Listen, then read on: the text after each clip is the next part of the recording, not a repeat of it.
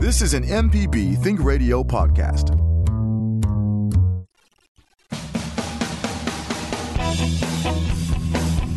Welcome to In Legal Terms from MPB Think Radio, the show all about you and your rights. I'm Liz Gill with Professor Richard Gershon of the University of Mississippi School of Law. Hello, Professor Gershon.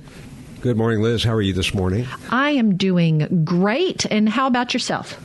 I'm doing great, and, it's such an honor, and really I'm humbled by being able to work with Debbie Bell. If I could spend an hour talking about her many accomplishments, and I don't want to use the show's whole time for that, but I will say she literally wrote the book on Mississippi family law that is used throughout courts in the state and by lawyers in the state. She created our clinical programs and served as associate dean of those many programs now that have developed since she started our poverty law clinic many years ago. And just has been awarded by the bar and by multiple organizations. It's really just a pleasure to have Debbie on the show. Thank you so much. It's a great pleasure to be here. Well, Debbie, you are the expert in family law, and we asked you to talk a little bit about the children part of it, because when a family divorces and there are no children, those are usually easier questions. But talk about how custody has changed. What was it like 50 years ago? Okay, so custody of all the areas in family law, I think, is one of the most dynamic right now. If you look back 50 years ago, there were almost no custody cases. So think about this. It was the 1970s before no-fault divorce was available. People just weren't getting divorced in the numbers that they are now. So you didn't have those custody cases making it to the court. Also, 50 years ago, there weren't many non-marital children. Now, over half the children in the state are born outside of marriage, and courts have to be involved in those cases as well. So we have gone from 50 years ago, where custody was just insignificant in terms of the number of cases, to just the sheer volume of cases now is stunning. So I track all the cases I have for the last 25 years in family law. Even 20 years ago, we might see 4 or 5 cases a year make it to the appellate courts. Now, family law is the biggest civil area making it to the appellate courts. And out of those cases, custody cases are by far the most. So some of the things that have changed, in addition to just the volume of families litigating over custody, is 50 years ago, well, let me change that. 30 years ago, if a couple was divorcing and a man went to his lawyer and said, I really want custody of my children, the lawyer would say to him, unless your wife has done something terrible, you don't have a chance. Because custody was governed by something called the maternal preference rule, which said that there was a presumption that women were the best custodians of their children. So men really didn't litigate custody very often. That changed in law in the mid-'80s. And really, I think by the mid to late 90s, changed in fact. So now, men who have been equal caregivers with their wives really do have a chance at getting custody. So not only are there more families litigating custody, but there's more reason to go to court rather than to settle out of court if both parents want custody, because men are now treated as equal if they've been equal caregivers. It's so interesting. Now, I know, too, that one thing that courts tend to do is joint custody. So what is that really? How does That's that work? Also been a big change. 40 years ago, let me think about this. I'd say even 20 years ago, although joint physical custody was available as an option, judges were incredibly reluctant, I think, to award joint physical custody. Now, we see judges awarding joint physical custody sometimes when the parents haven't even asked for it.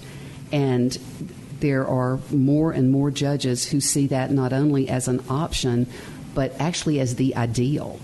And so I've heard some judges say, if there's a family in which both parents are good, fit parents, I'm going to award them close to equal time. There was actually an interesting study recently. A national organization, did a study of all the states in the country of the cases in which both parents are fit, neither one had a drug problem or an abuse, mental health problem, and they looked at the parenting time that the non-custodial parent's given. So if the mother gets custody, the father's going to be the non-custodial parent. And in that study, Mississippi ranked 48th. So there were only 2 states where non-custodial parents, maybe the father, got less time. The average time in Mississippi is 23%.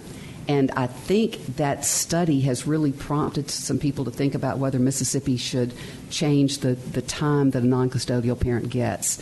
In fact, there was a recent, I think it was a Court of Appeals decision, where almost half the judges either filed concurrent or dissenting opinions saying that they thought when both parents were fit that there should be a presumption of joint physical custody.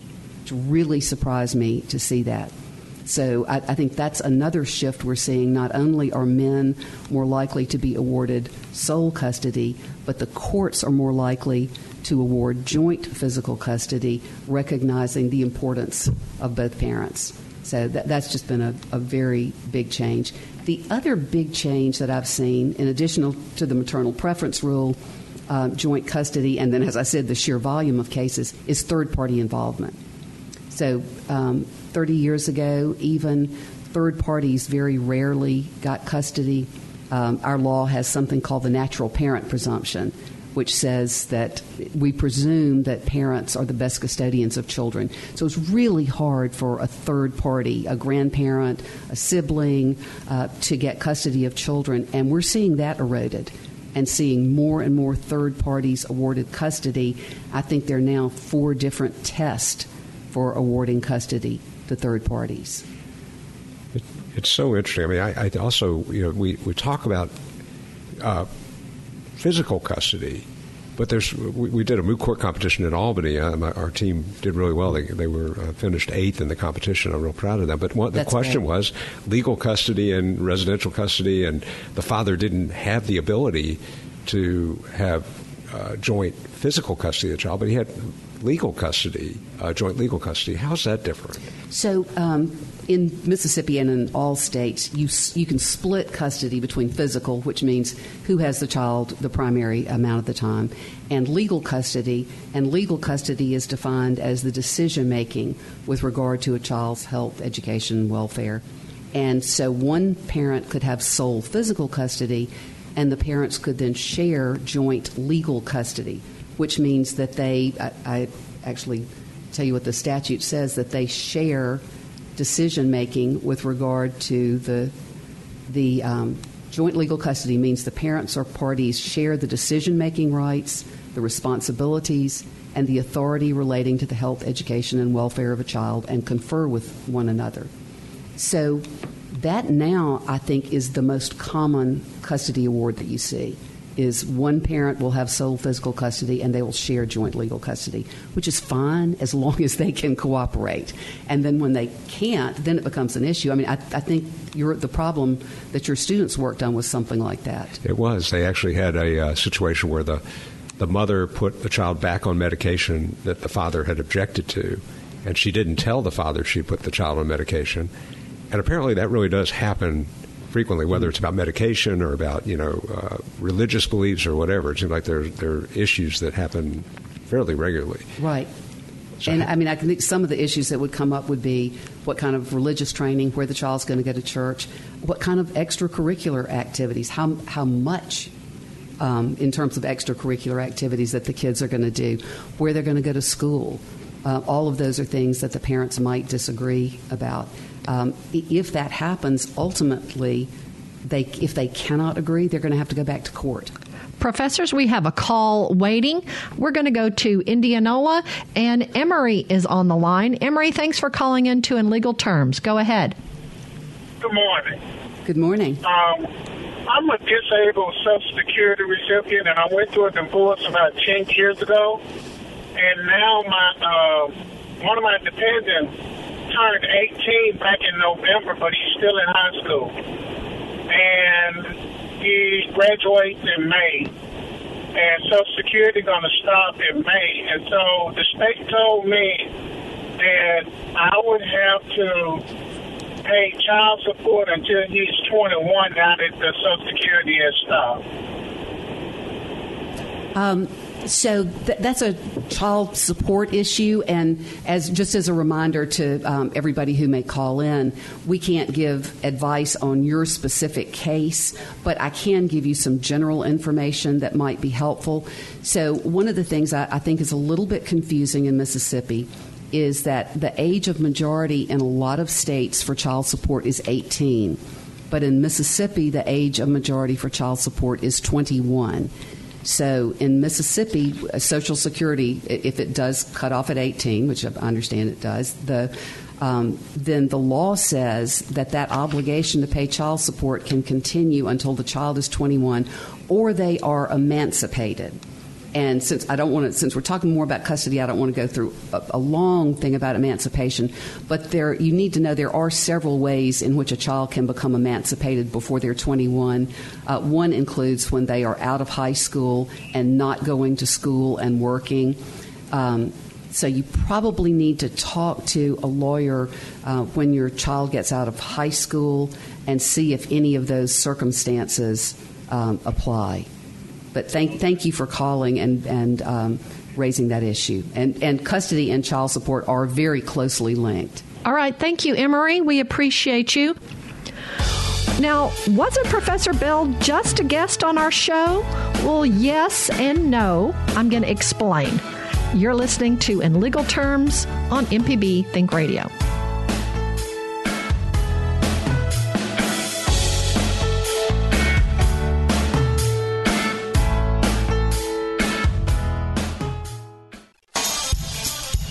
The legal information presented on In Legal Terms is meant to provide general information about the topics discussed and is not necessarily the opinion of Mississippi Public Broadcasting. The information conveyed does not create any type of attorney-client relationship. Please consult an attorney provider before making any decisions about your specific legal questions. Hello, I'm Dr. Nancy Lottridge Anderson, president of New Perspectives, a fee-only financial advising firm and co-host of Money Talks. For over 10 years, Money Talks has been answering your personal financial questions and sharing knowledge about money management. Money Talks can be heard Tuesdays at 9 a.m. on MPB Think Radio. Podcasts can be found on our website, money.mpbonline.org, or on your smart device's podcasting platform.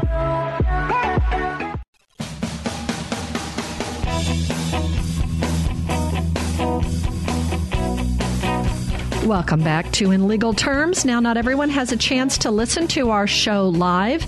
If you've missed any of our program, you can listen to the whole show at inlegalterms.mpbonline.org. It's also available on the MPB Public Media app, as are all our local shows. I'm Liz Gill, and I'm here with Professor Richard Gershon from the University of Mississippi School of Law. Professor Deborah Bell talked about divorce on In Legal Terms 2 weeks ago when I was out dealing with flooding. It was a rebroadcast of our podcast, Divorce in 2018. But this morning, we're talking about family law issues concerning children. We are so glad to have Professor Bell here with us to continue talking about child custody and divorce. And Debbie, you mentioned third parties, and that seems to be now a big part of custody. I mean, also I would add, now the maternal presumption when we have same-sex marriages, there will be same-sex divorces involving custody. Right. So we got to really rethink how we do custody. But how do third parties get involved? So if you look at the statistics, I should have looked it up, but there are so many third parties raising children. And when I say third parties, I mean somebody who is not the biological or adoptive parent. The numbers of grandparents raising their grandchildren has really skyrocketed over the last few decades. And there are also step-parents who care for their stepchildren in the absence of a parent. I mean, we've really moved from what was the traditional nuclear family, a husband and wife and their biological children, to a nation of blended, multi-generational families that just look very different. And so third parties who are caring for children get attached to them. They develop a parent-child bond. And so those third parties often are the best caregivers. And so the courts are really trying to balance between a parent's constitutional rights with regard to their children and the presumption that parents are the best custodians of their children, with the reality sometimes that the real parent to a child has been somebody without a biological tie. And so over the last 2 decades, in an attempt to balance those concerns, courts have developed a number of different tests. So the old test, the traditional test, was if a third party wanted to get custody of a child, they had to prove that the parent had abandoned the child or deserted the child or was unfit. And that was a really high standard, hard to overcome. One of the exceptions that has been developed to that, and it's very important that people know about this, in Mississippi and some other states, is that if a parent gives up legal custody of their child to a third party, to a step-parent or to a grandparent, they lose that natural parent presumption. So that's one of the ways sometimes a parent will decide they're not able to take care of their child, and they will go into court and turn over legal custody. They will sign a document that the judge approves saying that the grandparent will have legal custody. After that, the grandparent and the parent are treated equally.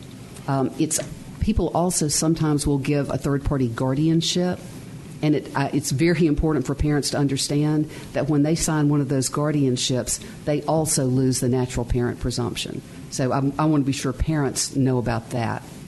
Pardon me. There's another test in Mississippi that we can talk about in a little bit called the in loco parentis test. And this in loco parentis just means that somebody has acted in the place of a parent. There's a very special, sort of separate group of third parties, and those are, this always is a mouthful to say, men who believe themselves to be the fathers of their wives' or girlfriends' children who turn out not to be. So the short term for that is the defrauded dad. So if you think about that, a man who has acted as a father to a child and turns out he's not the biological father, he's a third party. And so the question has been, if he's been the only father that child knows for 10 years, do we say that he has to prove abandonment, desertion, or unfitness? Or do we treat him on an equal with the mother because he has acted as a parent? So interesting. We had Stacey Lantain talking about 23andMe and DNA testing and right. things that, and what that all means, and that has probably changed family law to some extent. Oh my goodness, it has. So it's only been about 25 years that we've had cheap, reliable DNA test, and it has exposed so many people who are actually not the fathers of their children, and all states are grappling with this. So right now there's the Mississippi law. I won't take you through a 15-minute history of it, but over the last 15 years, Mississippi law has meandered on this issue. Where we are right now is, let's say a man's getting divorced and he has 2 children. And at divorce, his wife tells him that the 8-year-old child is not his child. It's the product of an affair. If the biological father shows up and is wanting custody of that child, then our law says that we treat the defrauded dad as a third party. He can't get custody unless he can prove abandonment, unfitness, or desertion. But if the biological father does not show up, and it's a custody fight between the biological mother and the defrauded dad, he's treated as an equal with her. So you can see the court just struggling to try to address the rights of all of these people. And that's an area that I think we'll continue to see change. It's so interesting. And I understand, Liz, we have a call, which is great. Let's go to Aaron, who is calling from Tupelo. Thank you, Aaron, for calling into In Legal Terms. Go ahead. Yes, I have a question. I know you can't talk about actual legal terms of a case, but I was trying to get custody of my son. This has been maybe 2 years ago, and what had happened was his mother signed over her. Well, she didn't. I thought his mother had signed over her right to her aunt. So he was living maybe an hour and a half away. So what I had to do, I had to get an investigator to first find her, and then I had to get an investigator to find him, and then, the same guy, and then I had to get him to give her the papers. And this was all me. The lawyer didn't help me do this at all. So once I got the papers issued to her, I hired a lawyer, and it was a real bad lawyer. It gave me like a bad, thought about lawyers, because I had to type up my own papers, and I had to do basically everything. And the lawyer was just basically calling me in every week to get money from me. So, and when we was going to, every time we had a court date, she would always kick the court date back. So after a year of this happening, I kind of got upset, and I was like, we need to be going to court. And so I decided, because she was fit to kick it back again, and I decided to no longer have her to represent. So at that time, she actually sued me and said that I owed her this amount of money and stuff, and then she was putting like $5 phone calls that she said that she had called me and then I didn't answer the phone, and just like, I was like, anybody can make up stuff like that. But make it a little shorter, I had sued, not knowing, I had sued trustees from the aunt and the uncle, not the mom, because I had the idea, I was given the idea that she had signed over her rights. So I was suing them for custody because I was the rightful father. And I was suing them. Okay, after, I just got a letter at the beginning of the year saying that, that case was going to be closed. And I was like, because I had, what happened was I took all my money from my 401k out my job to pay for my lawyer and pay for the private investigator. So I had to pay all of that back after her suing me. So at the time, I couldn't afford another lawyer. So what happened was they closed my case. And I was wondering, can I open that case up? And another thing is that when they sent me saying they was closing my case, they was closing the case between me and her. And I never did have seen her name on the case when I was suing for custody. So let me make a suggestion, and this is not giving legal advice on your situation, but if she has given legal custody to someone else in a legal proceeding, that document should be on file in the county of residence. So I would suggest that you go to that court and ask for the court file under her name to see what you can find out. Now, if in fact the folks who have physical custody with whom your child is living, if they don't really have legal custody, then you would have to proceed against her as well. So I think what's really important here, and I'm so sorry this has been such a difficult road for you, but I think it's critical that you find out who's got legal custody. And whether you can reopen the case would depend on what the judgment said, but generally, if a case is dismissed because it hasn't been brought forward, often those are just dismissed without prejudice, which means that you can bring it again. But I would advise you, the one thing I can tell you is go get that court file. There are also, I don't know if you would qualify for these, but I can tell you that there are some really good legal clinics in the Tupelo area where local lawyers come to the courthouse and assist people with drafting their own pleadings. So you might check with the Chancery Court office in Tupelo, the Chancery Clerk's office, and see when their next clinics are and see if you qualify for assistance there, because that might be a way for you to get a leg up to get back into court. Because I'm guessing if you can get into court with the right paperwork, you can probably explain to the judge what you're trying to do.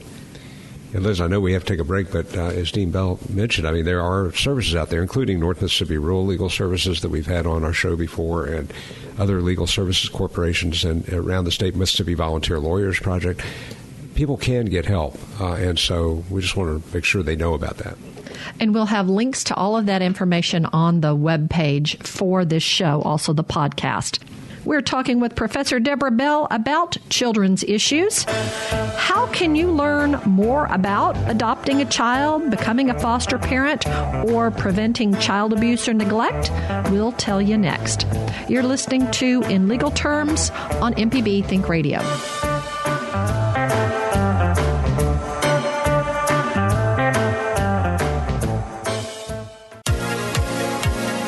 On Southern Remedy Healthy and Fit, you get information about foods you should eat to stay in good health and tips on how to stay active. I'm Dr. Josie Bidwell, host of Southern Remedy Healthy and Fit, and Associate Professor of Preventive Medicine at the University of Mississippi Medical Center. Listen to the show every Monday at 11 or subscribe to the podcast by searching for Southern Remedy with your preferred podcasting app.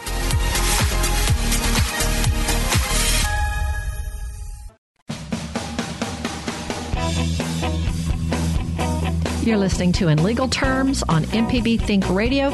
Professor Richard Gershon is our expert host. I'm Liz Gill, and we hope you'll subscribe to our podcast. There's lots of different podcasting platforms. I'm on Podcast Addict, but I think I'm going to move to Stitcher. You download the podcast to your smart device, your phone or your tablet. Maybe touch the plus, and that'll take you to look for a place to search for podcasts. Then type in the name. In Legal Terms in the search area. It'll bring up our show, and you just touch on that photo. You can be notified when new episodes are up, or just listen to the ones that are already there. The Mississippi Department of Child Protection Services, and their website is mdcp.ms.gov, has a website where you can learn about adopting a child, becoming a foster parent, or learn about preventing child abuse or neglect. This morning, we're talking about family law issues concerning children with our guest, Professor Deborah Bell. And we have a call. We're going to go to Oxford, and Allison is on the phone. Thanks for calling in, Allison. Go ahead.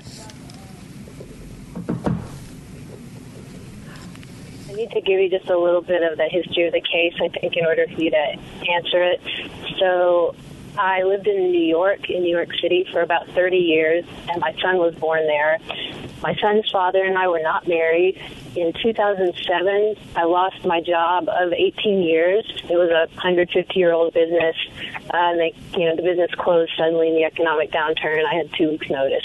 At that point, my son was 4 years old.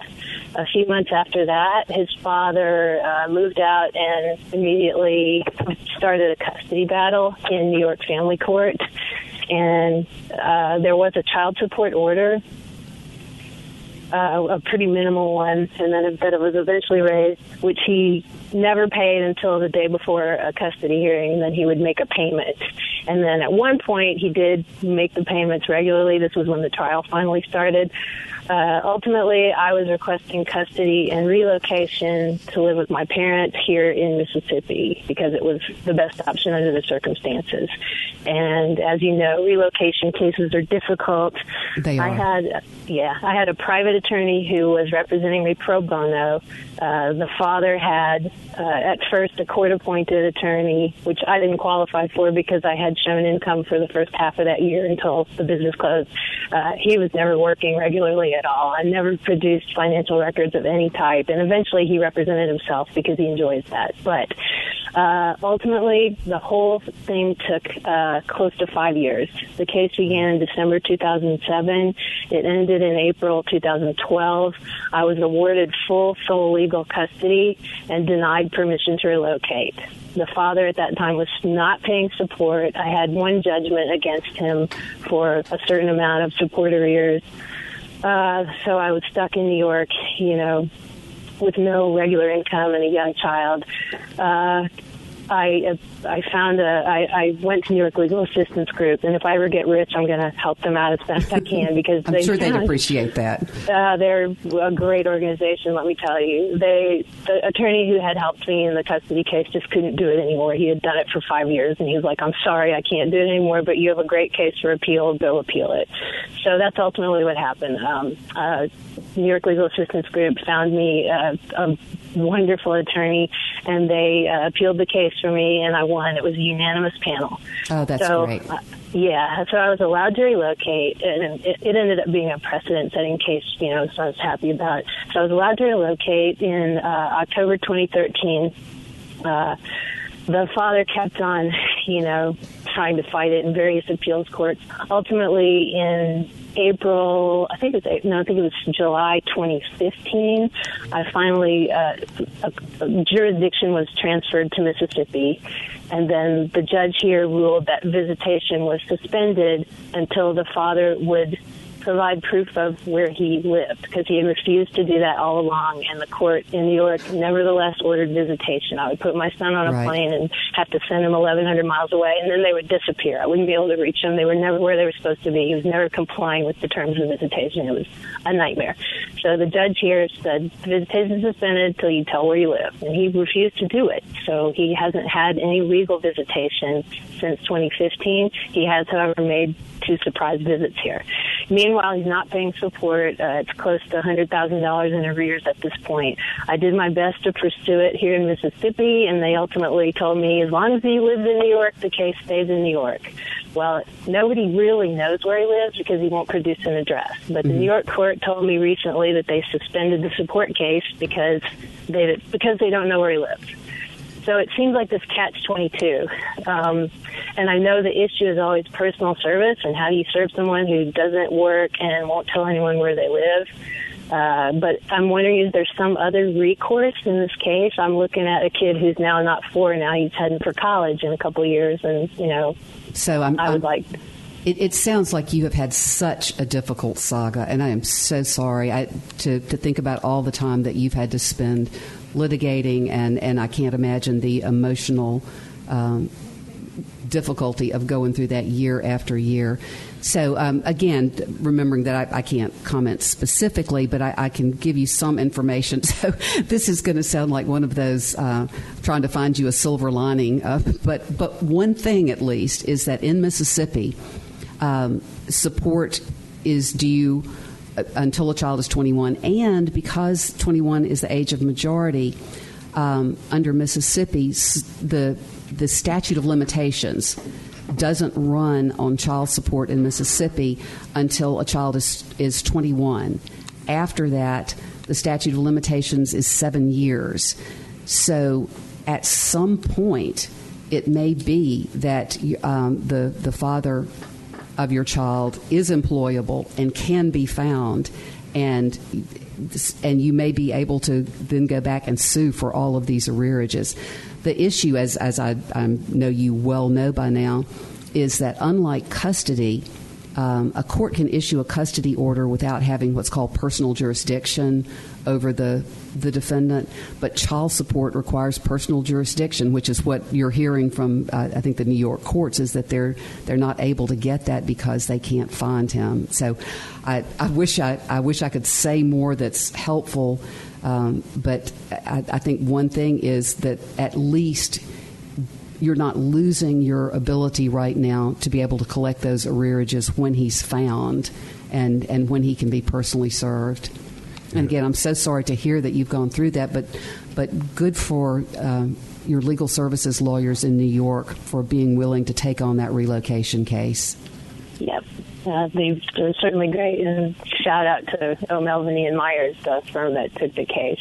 They were super. And I know that was satisfying to them as well to see that victory for you.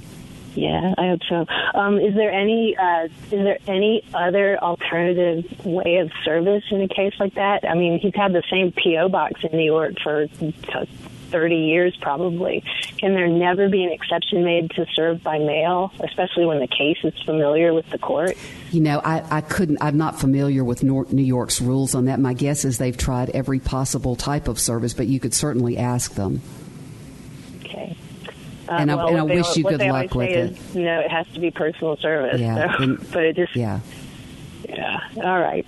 Well, I appreciate your advice. Of course, there. And good luck to you. Yeah, and Allison, you've done a great job with them for what it's worth. I know who this is, and I know about your child, and really, really wonderful child. So that is very important and not to be forgotten. We're speaking with Professor Deborah Bell about issues concerning children, such as custody and adoption.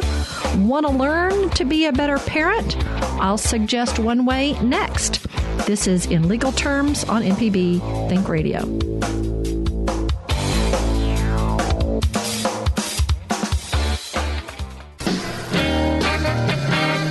Hey, this is Malcolm White with the Mississippi Arts Commission. I'm one of the hosts of the Mississippi Arts Hour, the arts interview show on Think Radio. Every week, myself or one of my fellow hosts bring you in-depth interviews with different creative Mississippians. We talk with visual artists, musicians, writers, as well as people who help bring the arts to their communities. We hear about how each artist learned their craft and get some insight into their creative process. You can hear the Arts Hour every Sunday at 5 p.m. on Think Radio, or listen anytime by subscribing to the show through your favorite podcast app. Thank you for being a part of In Legal Terms. If you've missed any of our program, you can listen to the whole show inlegalterms.mpbonline.org. It's also available on the MPB Public Media app, as are all our local shows. I'm Liz Gill, here with Professor Richard Gershon from the University of Mississippi School of Law. And if you co-parent, consider using a website and app such as Our Family Wizard to keep up with schedules and expenses. We're talking with Professor Deborah Bell about family law, specifically as it pertains to children. We have a call. Let's go to Ronnie, who's called in from Jefferson County. Ronnie, thanks for being part of our show today. Yeah, I'm saying, but it's talking on the video too, but I'm trying to say if you're parents, like I'm a parent, and I got some kids, they're 40 years old. I'm on Social Security disability. I think the mom, she on disability, and the kid 40 years old, 38 and 40, three of them, I'm still paying child support, and they're 40 years old. Paying child support for 40-year-old kids. Professor Bell, what's the law on that? Again, I can't say for certain what that would be. Obviously, child support terminates at 21 in Mississippi, at 18 in most states. If someone has built arrearages, though, over a long period of time, they may still be ordered to pay arrearages. And so the only cases I'm aware of when somebody is paying and the children are past majority is that they are paying for arrearages for support that was actually due before the children were 21. I would certainly recommend, though, that our caller go and talk to the Department of Human Services Child Support and ask them to clarify exactly what those payments are for and to do an accounting to let them know exactly what they owe and what the current payments are for. All right, Ronnie, I hope that helps you. I think it's always a good idea to know if you're required to pay for something, to know how long you're required and what it exactly you're paying.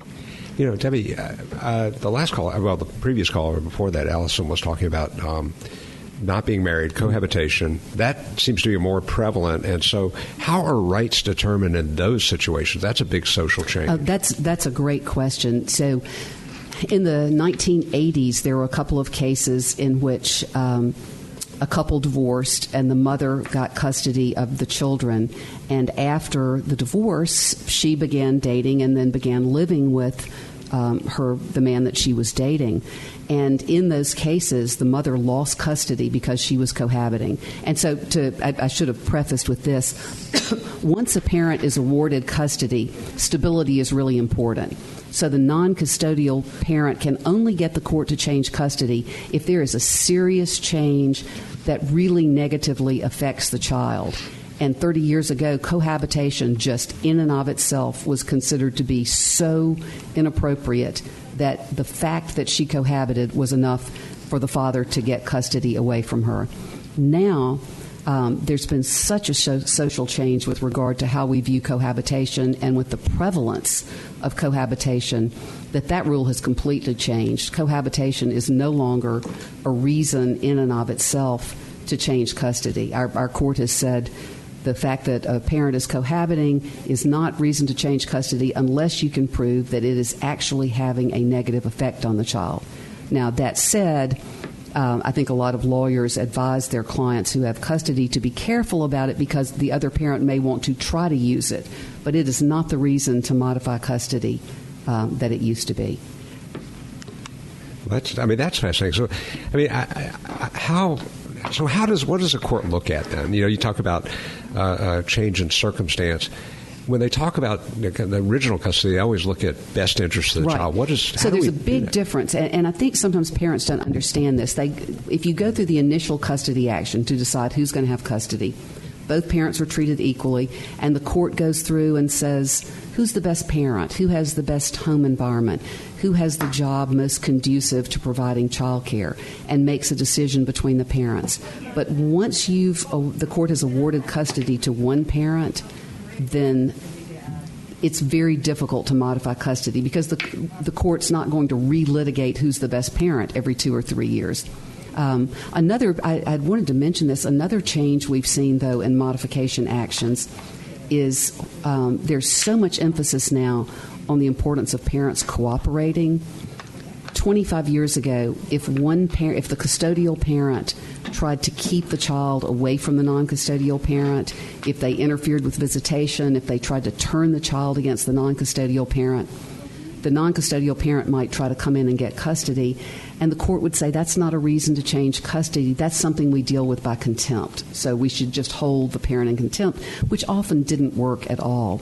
That has changed so much now that we regularly see custody modified from one parent to the other if the parent who has custody is trying to interfere with the child's relationship with that non-custodial parent. Well, how would that happen? What kind of things would they do? They might not show up for the visitation exchange. They might have an excuse, like just somehow every time it's the non-custodial parent's time, the child has a cold, the child has a plan, it's not convenient. They might insist on exchanges at a different place. They might make the child unavailable at phone time. They might tell the child things about the non-custodial parent that are untrue. You just sometimes see this pattern of attempting to alienate the child from the other parent.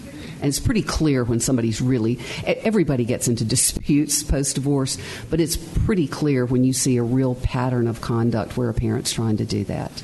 And courts take it very seriously now. That's good to hear, because I know in Florida for a long time, if you have a divorce, they will not grant a divorce that involves children unless both parents go through a program to talk about, how you should treat the children. Parenting, yeah. Yeah, parenting. I think a number of states are moving to a requirement that divorcing parents or parents who are litigating over custody go through a parenting program that's several weeks. And one of the things those programs do really emphasize is the importance of not putting the children in between you in an argument. Another thing that a lot of states now require, Mississippi does not at this point, they require parents who are litigating custody to first go through mediation to see if they can resolve the custody issue on their own. I highly recommend that. Professor Bell, one quick question at the end. If parents have 50-50 support or 50-50 custody, how do they determine child support?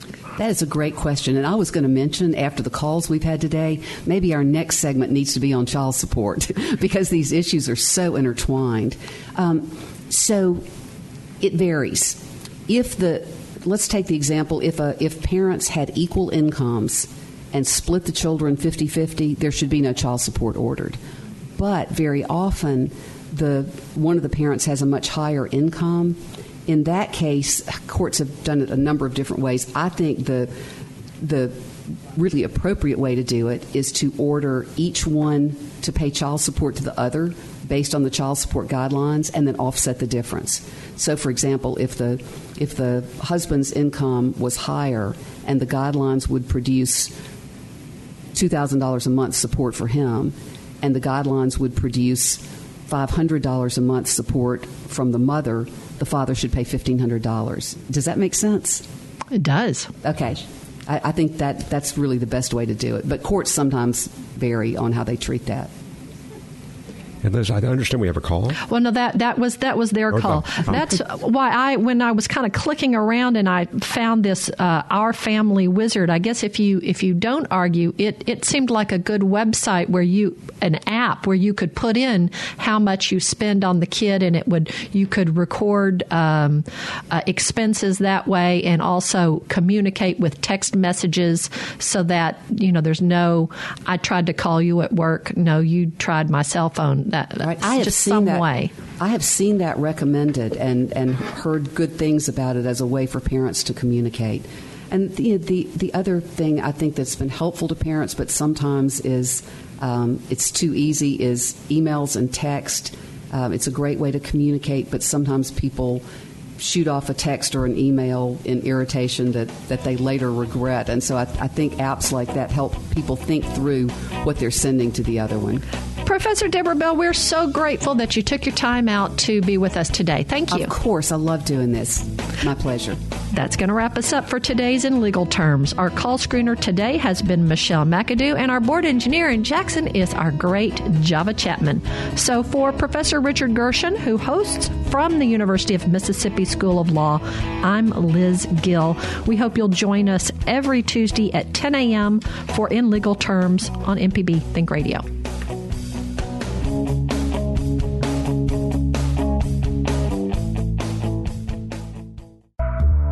This is an MPB Think Radio podcast.